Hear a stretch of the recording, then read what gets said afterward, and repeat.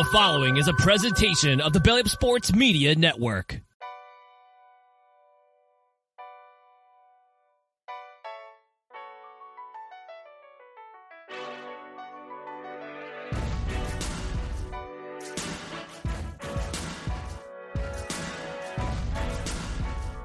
You are now in the Corner Booth Podcast, a sports podcast from Belly Up Sports and the Belly Up Podcast Network.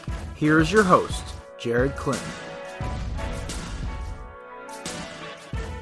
Ladies and gentlemen, welcome back to the Corner Booth Podcast. It is our second episode of the new season of Corner Booth. Actually, I believe it's our first episode, actually. So, season premiere of our actual Monday episodes. We are actually live on YouTube today because we said, fuck it. I'm out of state. We're recording. I'm outdoors. It's a good time. So that being said, we got a good group of guys today. The boys are all back. Part one of our NFL preview kicks off tonight. Intern Chris got us rock and roll with some great topics. He'll drop by later. Also, maybe looking for Frank Michael Smith. He will be here in 2 weeks. My man had a scheduling issue, and this is on me and him for not communicating. We're both 28 years old, and we still can't figure out Google Calendar. So that's on both of us. Don't worry about it. Frank will be back. Don't worry.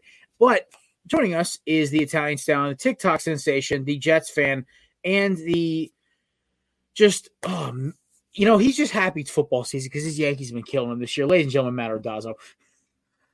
Yeah, when you're a Yankees fan, you're 5 or 6 games under 500, and you're not used to that for the majority of your entirety of your life. It's not a good feeling, but that's just me being a spoiled baseball fan. However, football is here, and according to Aaron Rodgers, and I quote, "I think we're ready. So let's get it going." Season 10. There you go. Season 10 are officially live. And, of course, joining us for his third season with the crew and his first full football season with us. Ladies and gentlemen, Mason Rutch. Happy to be here, guys. He knew we were going live, so he got all spiffy. Hey, Thursday, I will pull back up in this same fit. Thursday, I'm rocking. It'll be the vacation show. So technically I'm already here, but it's cold as shit out tonight because it's overcast and it's like 20-degree winds. So I'm like wearing a long sleeve shirt. I'm just like, okay, whatever. But yeah, no, Thursday I'll be rocking a Hawaiian shirt because that is tis tradition. You don't fucks with tradition. So that being said, also we've got intern Chris hiding in the background, making sure we're on our facts straight. So today is going to be a simple thing, folks. We break down our NFL preview into 3 things. We do first how we got here. So that is the first step of it. How we got here. We rank the NFL offseason. We see who did the best, who did the worst. The preseason is officially over now as well. And we kind of just go into who looks the best, who looks the worst, big storylines, losers, winners, players, teams, whatever. This show's a little more ad-lib. Thursday's where it gets fun. We're doing a collaboration with the boys at High Low Sports on Thursday. And that'll be fun because not only are we talking record predictions, over-unders, which we did already, we're talking who's winning divisions, who's winning playoffs, it's awards, and then finally on Tuesday, on Labor Day weekend, we not only are doing our first 6-pack review. By the way, our first 6-pack is on Thursday, so boys, the 6-pack is back. Matt's got to defend his crown. And then Mason making his debut, and so is intern Chris. So, all that being said, the next three shows are going to be fucking awesome. I cannot promise every Monday show is going to be live. I do like doing them live. 1, because Automatic uploads them to YouTube. 2, it is easier for me to edit post-show. That being said, let's get it started. A lot of weird headlines. We'll kind of ease our way into the football coverage because we'll start with Trey Lance. Fellas, he's a Dallas Cowboy, and we'll talk about the NFC East in a little bit, obviously, but Dak Prescott, nobody's had a rougher 12 months than him at least in the NFC East for quarterbacks, right? Because, I mean, besides Carson Wentz, but like that doesn't really count because it was kind of a mail-in. He was going to have a rough time.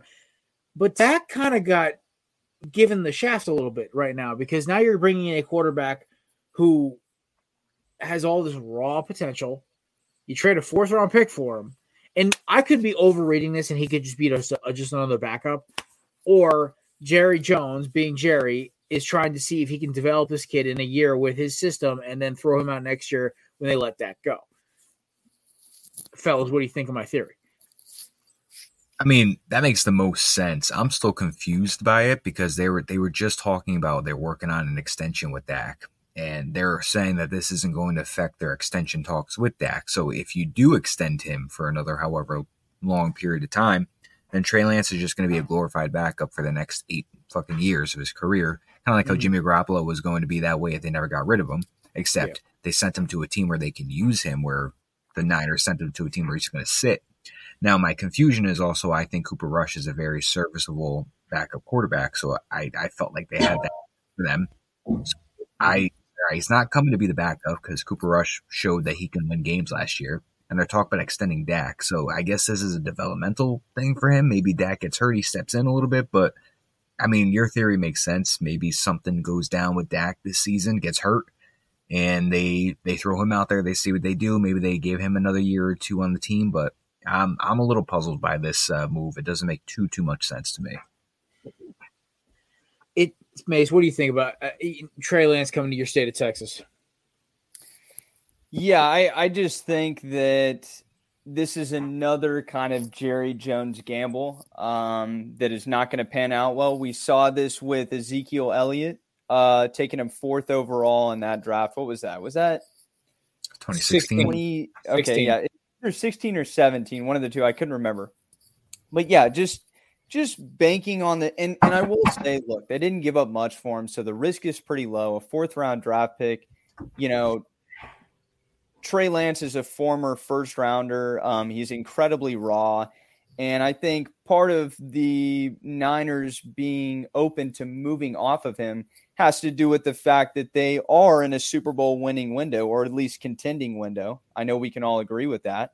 Mm-hmm. The rest of the roster, I think we would all agree, is capable of winning a Super Bowl. But the quarterback position is very much up in the air for them.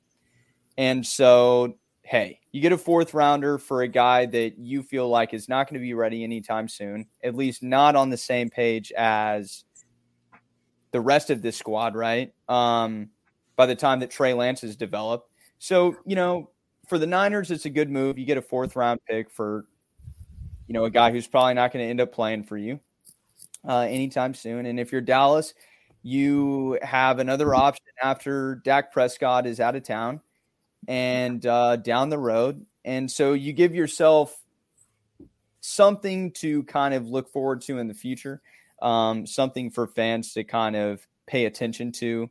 And if all else goes to shit, you do have Trey Lance. We know he's capable. We know he's really raw, but hey, we know he's a dual threat. He can run. He's got an arm on him.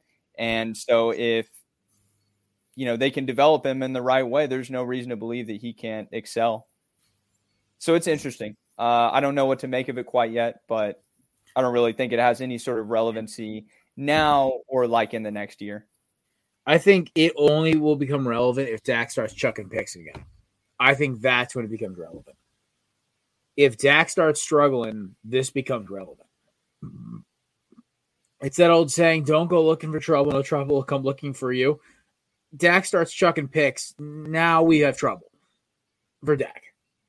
And so, yeah, like you said, Cooper Rush, or I think Matt said Cooper Rush. One of you said it, right? But here's the biggest kicker about this is that when you really look at the whole Cowboys thing, everyone say it was Cowboys year. I'm like, nothing has changed. They just shape-shifted backup running backs, basically. You added Gilly Lock, but here's the problem. He's old. He ain't P-Pat. Pat Peterson is a genetic freak. I want to see Gilmore run stride for stride with Devontae or Terry McLaurin or A.J. Brown or even just Jalen Hyatt, who's a fucking Olympic sprinter. So that's just the East. So my biggest concern now is, okay, what's gotten better? And this just adds more fuel to the fire of chaos. So I don't know. Cowboys found a way to cowboy before the season even started. So, all right. Well, better news is Josh Jacobs finally signed a 1-year deal, $12 million, falling similar to Saquon, got a 1 mil bump over him. I mean, I would have loved for Josh to get a better, maybe a more length on deal because he was their offense last year. But this is kind of par for the course with not paying the running backs, and I think the best could have done at the point. But Vegas has their offense, fellas.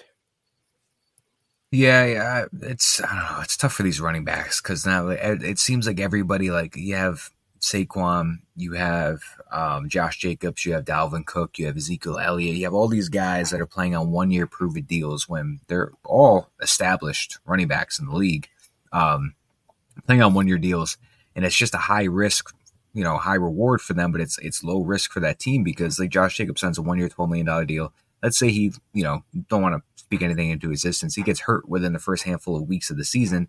The Raiders are like, all right, well, that's why we gave him a 1 year deal, and they move on from him. Then Zaire White comes in, and then they draft or sign somebody else next year. So it's interesting how, I was listening to WFAN not too long ago, and Tiki Barber mentioned something about the height of his career at the Giants. He was making excess amount of money a year, and he pulled up the most recent NFL contract for a running back, and it was very similar to what he was making, maybe his career high earning of like 10 plus years ago. So the market has not increased like it has for a quarterback who was probably making $20 million.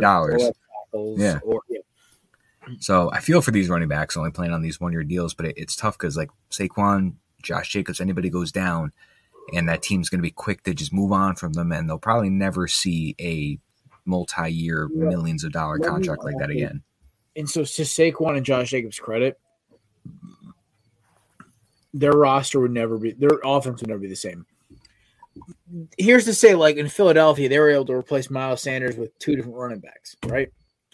JT up in Indy, they're not replacing him. They're not replacing him. Jacobs out in Oakland or Las Vegas. They're not replacing Saquon in New York. Let's be honest. You're going to tell me Matt Breida and Wayne Gallman are going to do that? No. So, that being said, there needs to be a balance. Obviously, we won't do the running back debate again because that was just getting ridiculous. But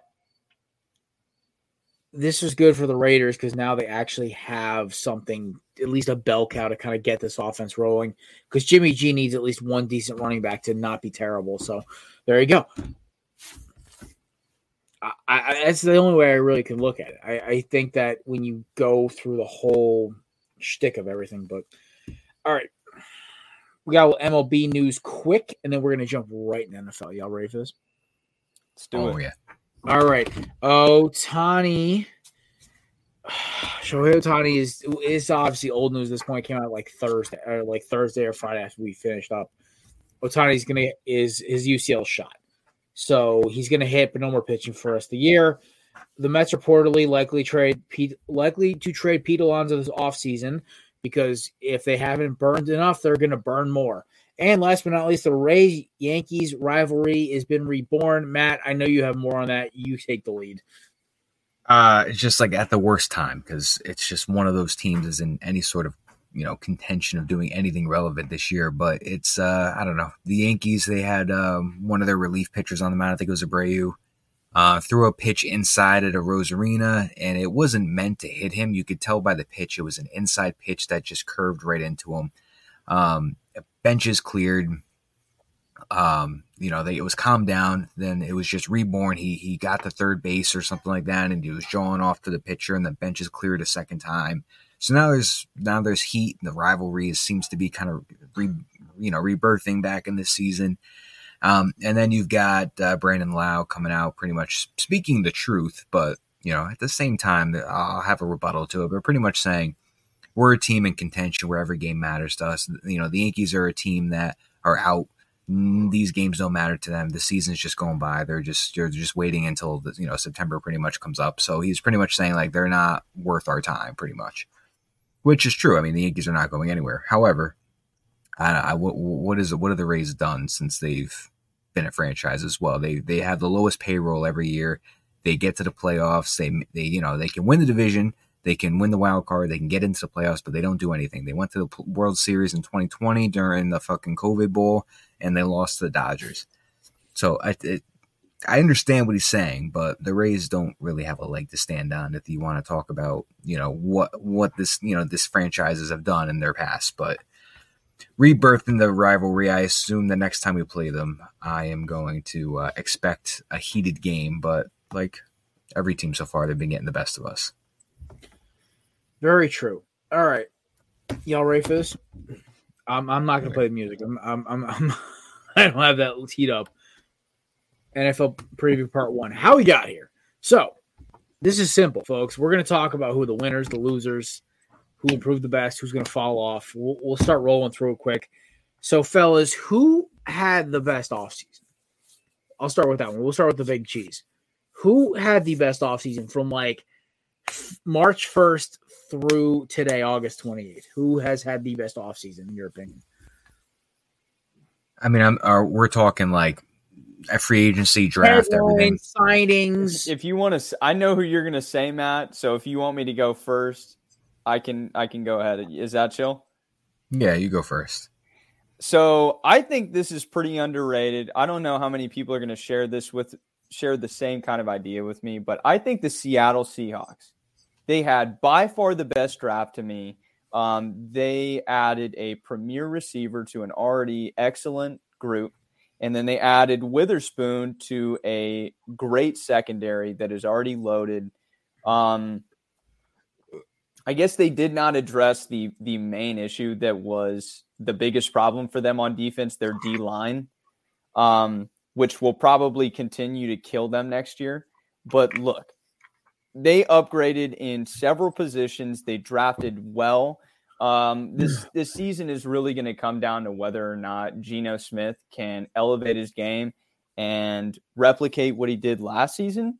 But look, I think in terms of the future, whether you move off Geno or not, now you're still a great team. You're still in that wild card hunt. I don't think they're in the Super Bowl mix, but they had a fantastic draft. They re-signed Geno.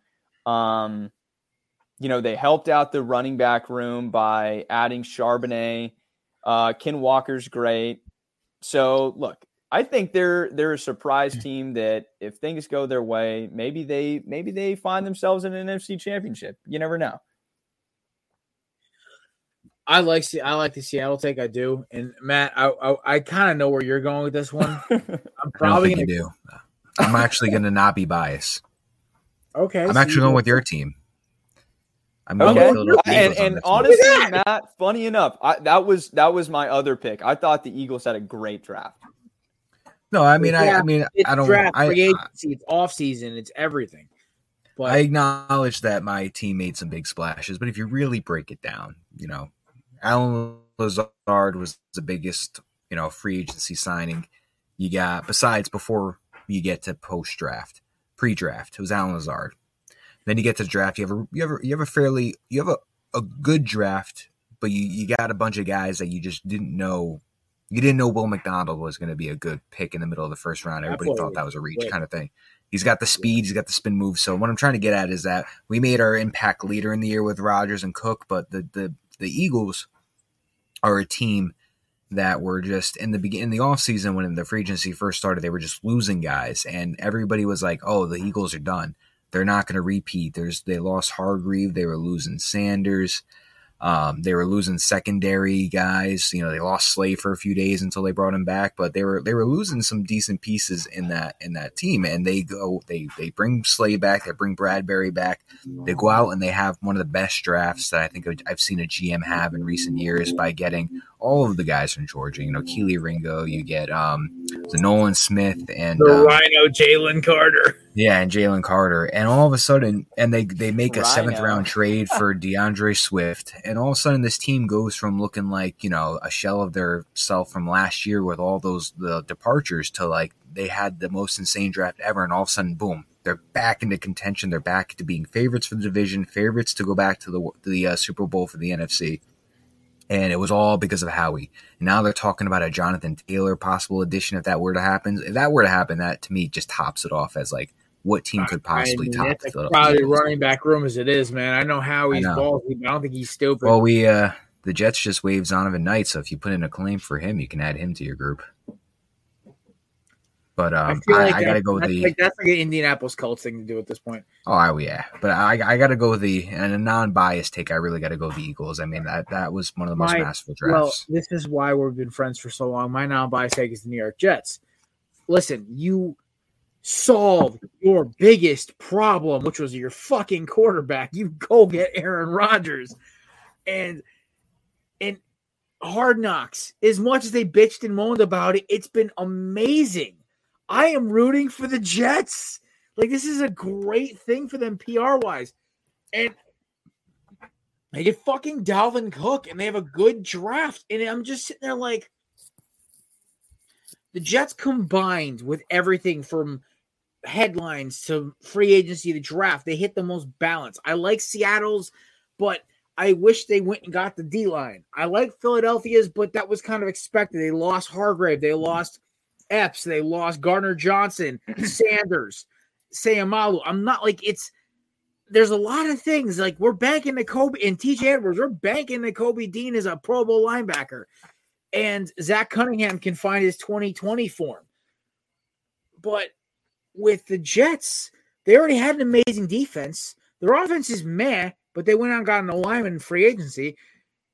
And then on top of all that, they go get one of the top 5 best quarterbacks of all time, talent-wise. Stats-wise, true.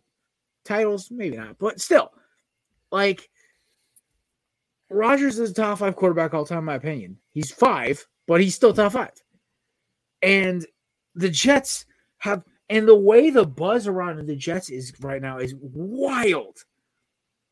Because the Jets have always been the lovable losers of the East Coast. We root for them. You can't hate on them too much. They're good people.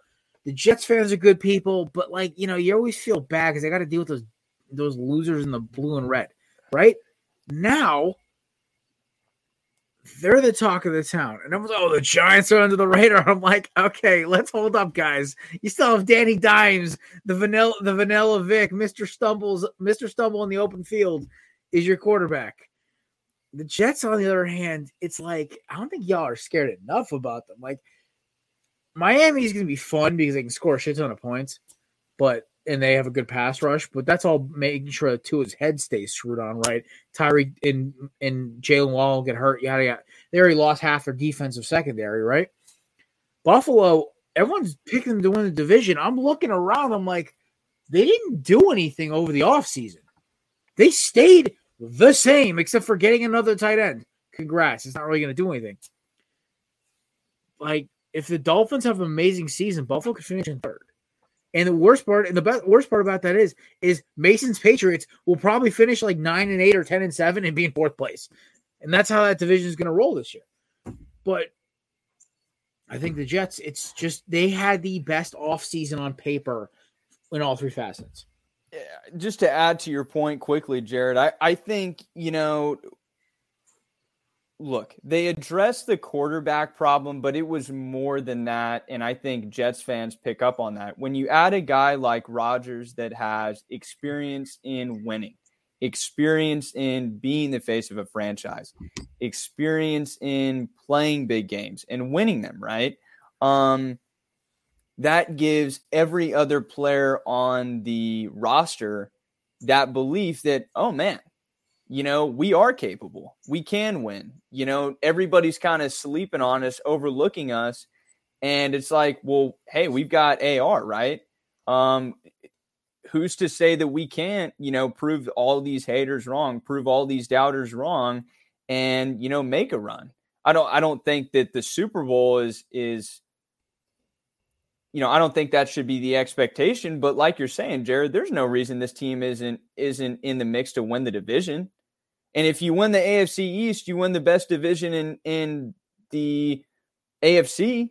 I think we can all agree on that. So it's like, hey, you win the AFC, why can't you make a deep run in the playoffs? So adding Aaron Rodgers is awesome for the Jets. It's a huge move for the NFL because he goes to one of the biggest markets in the game, if not the biggest.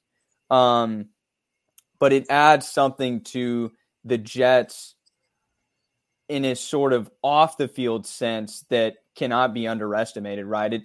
It's kind of similar to the move that when Brady joined the Bucks, right?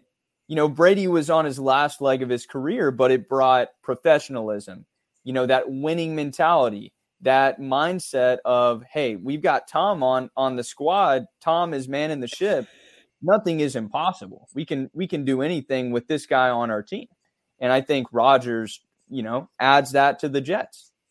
An already, stacked roster, right, on both sides of the football. Oh, I completely agree. I'm waiting for Chris's reaction to see what he says his best offseason was. Here's the crazy thing, right? So every year there's always like that one team's like, oh, is one of our teams not going to be like on here, right? I think all three of the teams we picked are going to make the playoffs.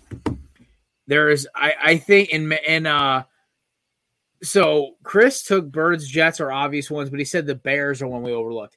Chris, I agree with you, but there's one issue I have. It's that who's taking the snap under center. And also they didn't fix their fucking O-line, which is why they are probably going to be my biggest flop. So we'll lead into it. Biggest flop. A team with big expectations who had a good offseason.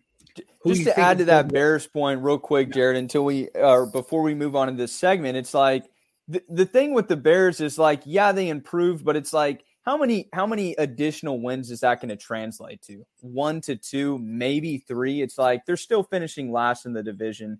They're still terrible. And the jury is not out on Fields. Fields is a great runner. He's a dual threat, but his passing is just awful.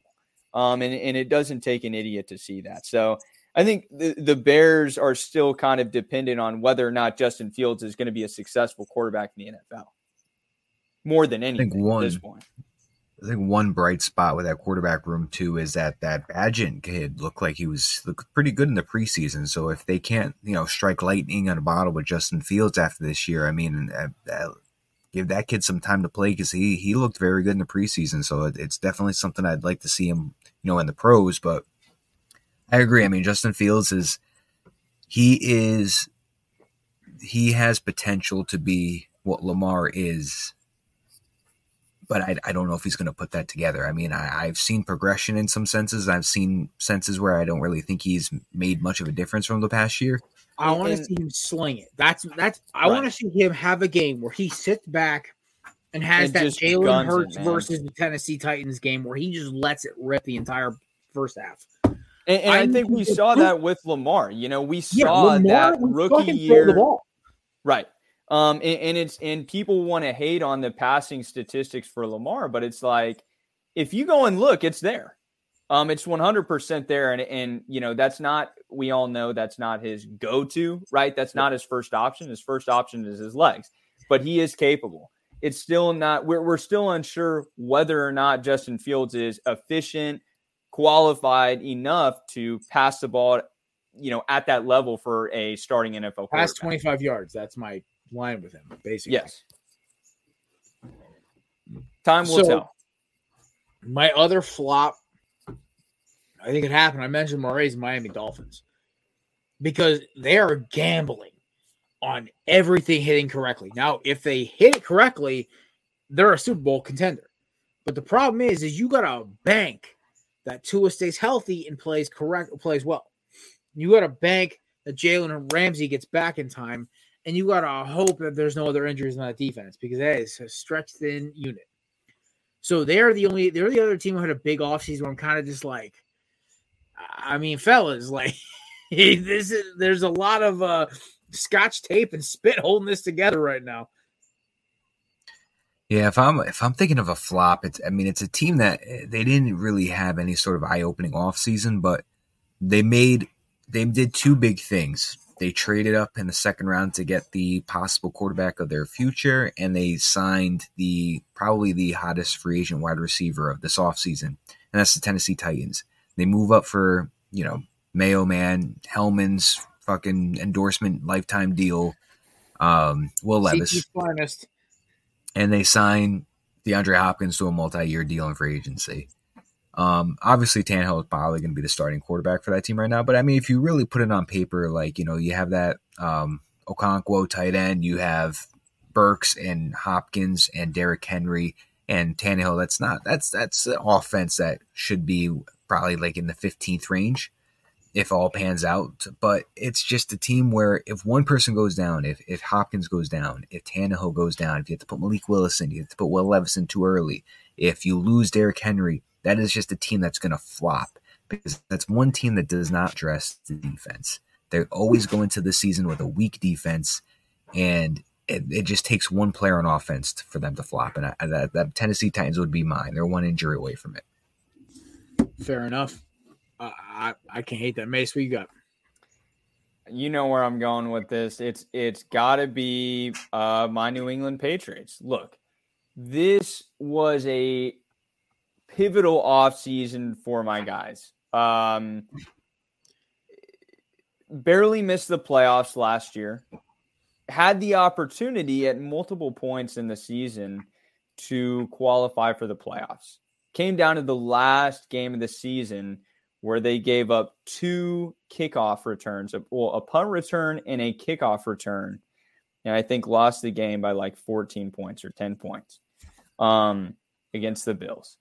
And I think it was very clear how the Patriots needed to upgrade the squad and where the issues were within the roster. And they went completely unaddressed. And look, I'm not going to sit here and say that the Patriots were going to be in Super Bowl contention if they added DeAndre Hopkins, or if they took Jackson Smith and Jigba, or if they took Jordan Addison or Zay Flowers. That's not putting them in the mix for the Super Bowl, but it is putting them in the mix for wild card 100%. And so I think it was a complete flop. Your quarterback is lacking, and that's because he doesn't have adequate skill around him. And it's going to be very evident on the playing field in a couple of weeks when they are just getting outplayed because Mac has no one to throw the football to. So to me, that's so clear cut. There's nobody who had a worse kind of more underwhelming offseason than the New England Patriots.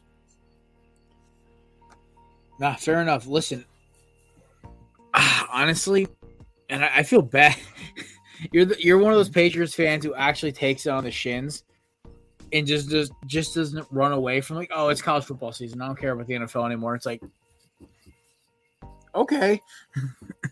Like, I'm an Eagles fan, whether we go 0-17 or 17-0. It doesn't fucking matter. Man. Yeah, you're. Hey, that's how it works with any team. I've been on a Timberwolves fan since like 2001. I suffered for 11 years. Gee, it's like, dude, like that's how true fandom goes, man. You're with him through the ups. You're with him through the downs, man. It's like I've said multiple times on this show that it's like I can remember going to watch Astros games with my dad's where there were 5,000 people in the ballpark.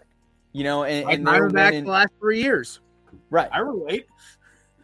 And so this is how it goes, right? Like, they'll be back at some point. Who knows when that is, but happens to every fan, right? Have a habit of being cyclical, unless you're the Toronto Maple Leafs.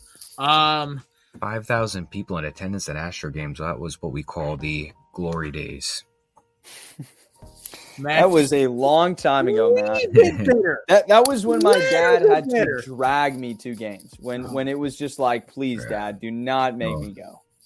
They're not gonna. No matter how good or bad they do, they're not. It's not going to be like that for any time soon. They're going to be selling that stadium out. Oh yeah. Which team is your surprise team that's going to make the biggest leap? They're going to go from like a 4-12 team to a like 10-7, 11-6. AKA Seattle. Who's this year's Seattle? That's gonna just make the biggest fucking like what the shit. And I'm assuming just before you go, Matt. I mean, so we can't say Detroit, right? Detroit was right there. Okay, all right. So I won't say Detroit because we know what Detroit because I think Detroit could win like 13, 14 games, man. I think they could too. Their hardest game in their schedule, I believe, is an AFC East team, middle of the season. Don't quote me on that. I have to look at their schedule again. But they have like one hard game in the middle of the season, and then it's a bunch of like, So they'll probably lose like 4 games. But like we're talking about Detroit being a 2 seed. Hey, they'll lose their opener to KC. We know that. Yeah.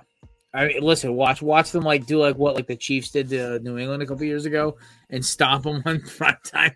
I mean, this Chris Jones was fucking real. I'm like, we gotta acknowledge that like Chris Jones, that man is that defense's motor, and he's not there. That defense is mediocre at best. I got one team that comes to mind that last year they were. I could be wrong. I want to say they were at least a 7-win team, maybe 6-7 win team. Over the years, they funneled through about 4 to 5 different types of quarterbacks, and they finally locked one up this year for the long term. I'm going with the Saints. I think the Saints will be this year's surprise team. Last year, they were just the middle of the pack. Like, we did the best we could. We had Andy Dalton throwing the ball for us. Now you have Derek Carr. You got Chris Olave. You got Michael Thomas coming back. They've got Jamal Williams, who led the league in touchdowns last year as a backup running back, filling in until Kamara comes back. They got Kendre Miller back there. And they always have at least the top 12 defense. They always have a very serviceable, solid defense that keeps them in the games. And I think they can be a very high-powered offense this year with a nice balance of offense and defense. And I really think the Saints are going to run away with that division down the NFC South. That's going to be my team. That's going to be that, like, last year they were in that, like, low-end, middle-of-the-pack team, and they're going to just bust it out this year. I think they're going to take that division with ease, and we'll see what they do into the playoffs. But I got the Saints this year's bounce-back team or something. I'm staying in the NFC South as well, but mine's a little different because mine was a team that made the playoffs last year, but they lost everything. That'd be the Buccaneers. Like, Baker Mayfield has some dudes around him. And they can. I know your displeasure for Todd Bowles is well documented, Matt. I kind of look at like they could easily win 9 games and like punch because they're a lot more physical than what New Orleans is banking that everything else is a dumpster fire, right? Listen, Derek Carr is going to be great. Kendre Miller is going to be awesome. That's why I picked him for our corner booth team, Matt. But the biggest thing is that we are banking that New Orleans, their defense keeps their youth and they keep it's. I don't know, man. There's a lot of question marks that team there. Everyone's assuming they're going to walk right in, but Carolina's going to win some of those, like, what the fuck, because they're young games. And then you have Tampa who's going to do their thing. And Atlanta has a great running attack. And we really haven't seen if Desmond Ridder is bad, good, mediocre, whatever. Like, this could turn into one of those divisions where everyone is just eating each other. A la 2020 NFC East. Mace, who's your surprise team? I was gonna say Pittsburgh. I don't know if you guys are gonna let that fly. Can he sling it? Yeah, I'm saying Najee is a bounce back year. I think he returns to the way that he was. 2 seasons ago? Yeah. I think Pickett has a lot more confidence under center, and he knows that it's his job, and he knows that it's going to be his job for a while, and they're going to, figure it out with him. And I think Pickens is going to be, he's going to be pretty formidable, man. Like that dude is tough. NFL young boy. And look, they've always got a great defense. They're always hanging around in these in-division games against the Ravens, against the Browns, against the Bengals. So, I don't expect them to come out here and win the division, but I think they could easily win 9 or 10 games. Fair. I mean, listen, like what I saw in the preseason, they're one of those teams when we talk about like what's gone forward so far, like the very vague topics we're doing today. Like the Steelers were like a different offense in the preseason. I was a little like, that's Pittsburgh? Oh shit! Like this is the same team who scored like 7 points a game last year. Okay, I'm a big GP boy. I love George Pickens. Like I was kind of ticked we didn't take him last year, but then again we went and got AJ Brown, so it's okay. But I'm a big George Pickens guy. I think also that defense just reloaded. They didn't really lose anybody, so I also like Sam Allen on offense. I think Pittsburgh. Like we may have Cleveland finishing last place again, and they may have a record of like 7-9 or 7-10, and it's gonna be hilarious. Like they're gonna be like the best 7-10 team you ever seen, but it's because you have 3 teams that are better in that division. I like it. The Browns will go as far as Deshaun Watson will take them, and it's or the roaches you put in the drinks. Wait, sorry, wrong. Yeah. Well, Wait, sorry. The Bill Cosby joke's caught up. I got him confused for a second. If this is Deshaun Watson from the last 6 games of last season, they're heading for a 7-9 at best win season. But if he can somehow get as close to possible as like 2019 Deshaun Watson, then they're going to be a serious force. 2020 D-Watt. Yeah. All right, fair enough. All right, fellas, now we're going into the final 2 topics today. Today was going to be obviously a little bit of a shorter show because we're kind of just like relaxing. And also, y'all love the light right now. I got like a campfire vibe out here right now. Just think of that, whatever that old Motel 8 commercial was, where it's like, we'll leave the light on for you. And it's just a little light right behind your head. I also have a light literally blasting in my face. So, like, my vision past 10 yards is shot right now. But, hey, listen, anything to get a good shot, right? All right. Now your team that's going to just fall off. The playoff team that you're like, wait, what happened? Like, Seattle 2 years ago. Not the Cowboys. I'd say Denver. Like, just teams that, like, it becomes a train wreck early and often it stays that way. Same, brother. I'm running 4 hours of sleep right now. Yeah. I got an easy one if you need some time, Matt.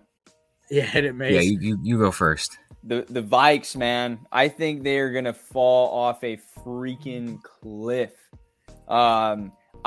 This is the reason that I didn't take. I had the number 1 overall pick in my league with my OU guys, and I didn't take Justin Jefferson because I feel like Kirk is going to fall off a mountain, and there's just no way that he's repeating what he did last year, aka his best statistical year ever in his career. It was the most forgettable 13-3 season of all time. Yes.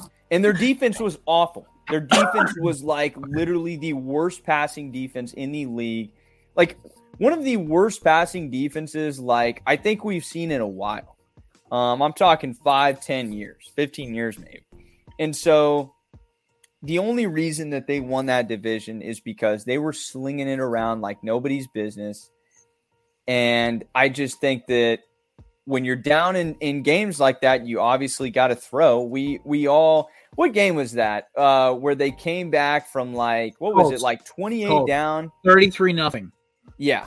So there's a perfect example, right? Like I just think that they're going to fall off a cliff. The Lions are winning that division. And it's – maybe they sneak in as a wild card team, but it's like – exactly like you said, Jared. They're not winning 14 games next year. Bring it back down to like 11 or 10 max. 12 if they get lucky. I think they could go. They can have 7 wins. Because here's the problem. Honestly, when you stack up that roster, they're the worst team in that division. Because you have the Lions who are loaded 53 through. Honestly, they have the 3rd best quarterback in the conference. So yeah, no, I will say. Jared Goff is like they're the best team in that conference or division. Excuse me. And then they have Jordan, like the Packers, like Jordan Love's look good in camp. And you have the Bears who have like this amazing offseason. Who's not to say like the Lions kind of run away and then the other 3 kind of beat up on the Vikings. The other 2 beat up on the Vikings. Like they don't play defense. What was their biggest calling card? They like re-signed like a linebacker, like shit, like it wasn't good. Wait, didn't they brought back Zadarius Smith, right? Wait, no, the Browns have him. Well, yeah, no. My biggest fall off this year will be the Dallas Cowboys. Oh, I thought you were gonna go personal and go the Niners. They're still going to win 11 games. That's a good one, Jared. I like that pick a lot. I like the Dallas Cowboys, but the problem is, like, roster-wise, like, no, I don't like them as an actual team. They didn't answer any questions. I mean, they still could have a good defense with Gilly Lock, but you're saying a cornerback who naturally gets burned and who's Devontae Smith's son and Trayvon Diggs, and you have Gilly Lock who's going to try to cover A.J. Brown. Like, it's not a great combination. And, yes, Dak has a great record against Eagles quarterbacks not named Nick Foles. Here's the problem. Hurts didn't play in that second game where we would have mollywopped him if he played. Anyway, I think the Cowboys are going to still win like 8 or 9 games, but they're going to slide because they're going to lose a lot of close games, and we're going to hear a lot of Dak Trey chat. Because Dak is not going to stop throwing interceptions. That's it. That's literally what it comes down to. And they're going to miss Zeke for one situation. Punching that ball in. He gave that offense a physicality that they do not have anymore. Tony Pollard, I don't fear Tony Pollard as an Eagles fan. Chris remembers this. He's fumbled like 4 times against Philadelphia in his career. And it's hilarious. Zeke was the one who always butchered us. So, that being said, Deuce Vaughn is shorter than me, Chris, Matt, and Mason. He weighs $145. Zeke Elliott's making jokes about him leaving his baby cleats in the locker room. Yo, that's funny, but like, who's gonna move the sticks? Because Tony Pollard ain't gonna do it. I don't know. I think the Cowboys made a grave mistake not trying to restructure Zeke's deal. So that was my team. So I'm going to stick with my own division, but I'm actually going to go with the Buffalo Bills. I think are going to be the fall-off team this year. You look at, they lost Brian Daboll, and who I think was the reason why Josh Allen became who Josh Allen has been the last handful of years. You lose Brian Daboll, and then you play last season out, and I personally felt like Allen's accuracy kind of decreased slightly. His turnover rate increased. Then they lose Leslie Frazier, steps down as defensive coordinator. They don't really make any major additions on defense to make up for what they lost. They bring in a tight end in the draft, and they don't really address anything on the offense. They still have the same run game as last year. They've got a disgruntled receiver in Stephon Diggs, who's, every year contemplates wanting out. Yeah. But nevertheless, they still go into every offseason with that because they keep choking in the playoffs, and then Diggs has his moments, and I think they're one playoff choke away from him wanting out of Buffalo. But I'm going with the Buffalo Bills. I think they're going to still be like a 10-11 win type team. They're going to compete for that division, but I don't think they're going to be the scary Buffalo Bills of years past when they had Daboll and Josh Allen was just on another level. And I just saw a little bit of a regression in his stats last season. I think that's going to carry into this year. So I'm going to go bold and take the Buffalo Bills as a fall-off team. All right. Now we're going to bring in the intern, Chris, because now we've all hit our picks. We're about the last 5 minutes of the show. Chris, you said the Colts in the comments. I want to hear this explanation because the Colts were ass last year. So what's going to be the change? I was just answering Mason's question earlier. Okay. All right, so that's me misreading the comments. But you think there any way we missed in all these topics? Any team that you think we just kind of airmailed over and didn't think about? Well, I actually had the same pick as Mason for the fall off with the Vikings. I just think with the Vikings, it's kind of like, it's going to depend on Kirk winning big games because, I know they lost a little bit of the backfield last offseason. They just lost Pat Pete. He had a good season with them. But like you guys were saying, like, the Vikings might just win like 7, maybe 8 games. Like they just don't. Last year, everything really came down to, like a one, just winning like on the drive and kind of like Kirk being like the hero. But watching like Kirk throughout like his career, it's kind of like he's kind of like a middle tier quarterback. So I feel like a lot of pressure is going to be on him. Especially since they were, I think, the 3rd seed in the NFC last year. They hosted a playoff game. They lost to the Giants. Like, that's just not a good look for them. So, Vikings going to be my big fall off. No, fair. All right. So we're coming to the end of the show. Definitely a quicker show today, but honestly, it was a good, efficient show. Who has the second worst record in football? Because we all know the Cardinals are going to be number one, or at least close to it. Who is that team? Last year, it was the Bears, right? The Bears, like nobody thought the Bears were going to have the worst record in football. Everyone thought it was going to be like Houston or Arizona, right? Who is that team? Who is that team that's just going to nosedive so hard from mediocrity to ass that they're in the Caleb Williams, Drake May sweepstakes? It's got to be, in my opinion, it's got to be the Indianapolis Colts. And I like Anthony Richardson a lot. I really think he is a project quarterback that really needed that year to sit out because it's 50-50. It's either going to be he gets thrown into the Wolves and he's going to succeed after this year. He's going to be like, all right, now I know what it takes to be in the NFL and I'm going to excel, or he's going to crumble under the pressure. I think even though it was Gardner Minshew, I think he just needed to sit for that first year. They don't have the running game right now. I don't know what's going to happen with Jonathan Taylor, if they're going to trade him or not. They got Michael Pittman, but outside of Michael Pittman, who's a glorified number 2 wide receiver to me. They got no receiver 1. They got no receiver 3. Defense is always shows up and is usually a tough, scrappy defense. I just don't see it this year with that team. I don't see how they win more than 5 or 6 games, if that. So for me, it's got to be the Colts. I think that'll finish second in worst record in the league. Fair enough. Mace, who's your number 2 pick? Number 2 pick for, I'm sorry. The NFL draft. Who's picking second behind the Cardinals next year? Remember, guys, it's going to be Tampa, man. I think it's going to be Tampa. I think they're going to be. Look, you guys know. Look, I'm a homer. I love OU. I think Mayfield is awesome for everything he did for us, but I think they are going to find out a few games through the season that he is not cut out to be a starter, and they're going to bring in Trask, and he's not going to be any better whatsoever. And they are going to be in the spot where there is just no incentive for them to succeed right now during this season. And so they are going to start to tank, and they're going to make a move for Drake May.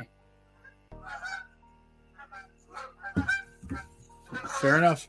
Fellas, apparently I'm under fire by the geese, man. We're under attack. All right, fellas. Chris, you're the last one, obviously. Who do you think is going to be the number 2 pick this year? I think I'm going to go with the Commanders. I'm going to go with the Commanders because they had a big QB competition last year between Wentz and Heineke. And, Heineke ended up taking over because Wentz was atrocious. And they won a lot of the games because of Heineke. And now they don't have him anymore, so they're kind of, still trying to figure out who the QB is. I know they have Sam Howell and Jacoby Brissett, but maybe Brissett comes in, wins them 3-4 games. He's not terrible, but at the same time, they have a couple playmakers on offense, McLaurin, Gibson, and Brian Robinson, but you're in the NFC East. The Eagles are great. The Giants had a good season last year, and the Cowboys were, pretty good. But, obviously, I think the Cowboys are going to fall off a little bit, but it's just going to be luck of the draw. So I think the Commanders are just going to go downhill. Anybody else thinking that maybe the Broncos could be it? Like Russ could be seriously still fucking bad, and Sean could have enough and just bench him and just take the L's and go get a top 5 to top 3 pick and maybe move up or whatever. Broncos another team that could be sniffing around that. The only other one pops out in my head is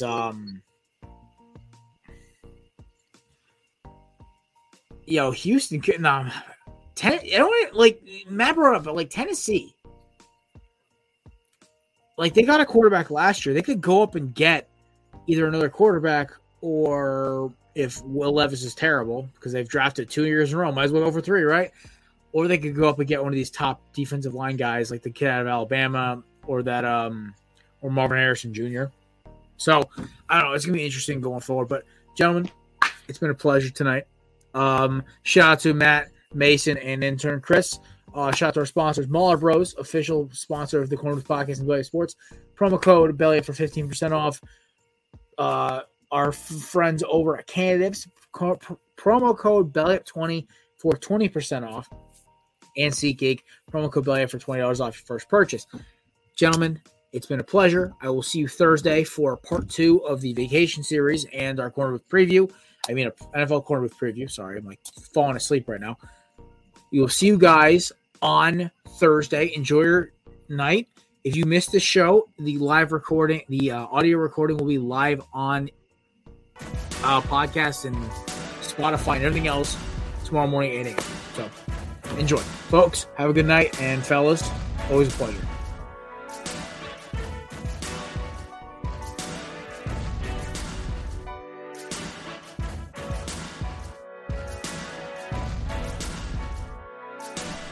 Hey guys, Jared. Thanks for checking out the Corner Booth Pod. Be sure to check us out on Twitter and Instagram at Corner Booth Pod. This podcast is brought to you by the Belly Up Podcast Network.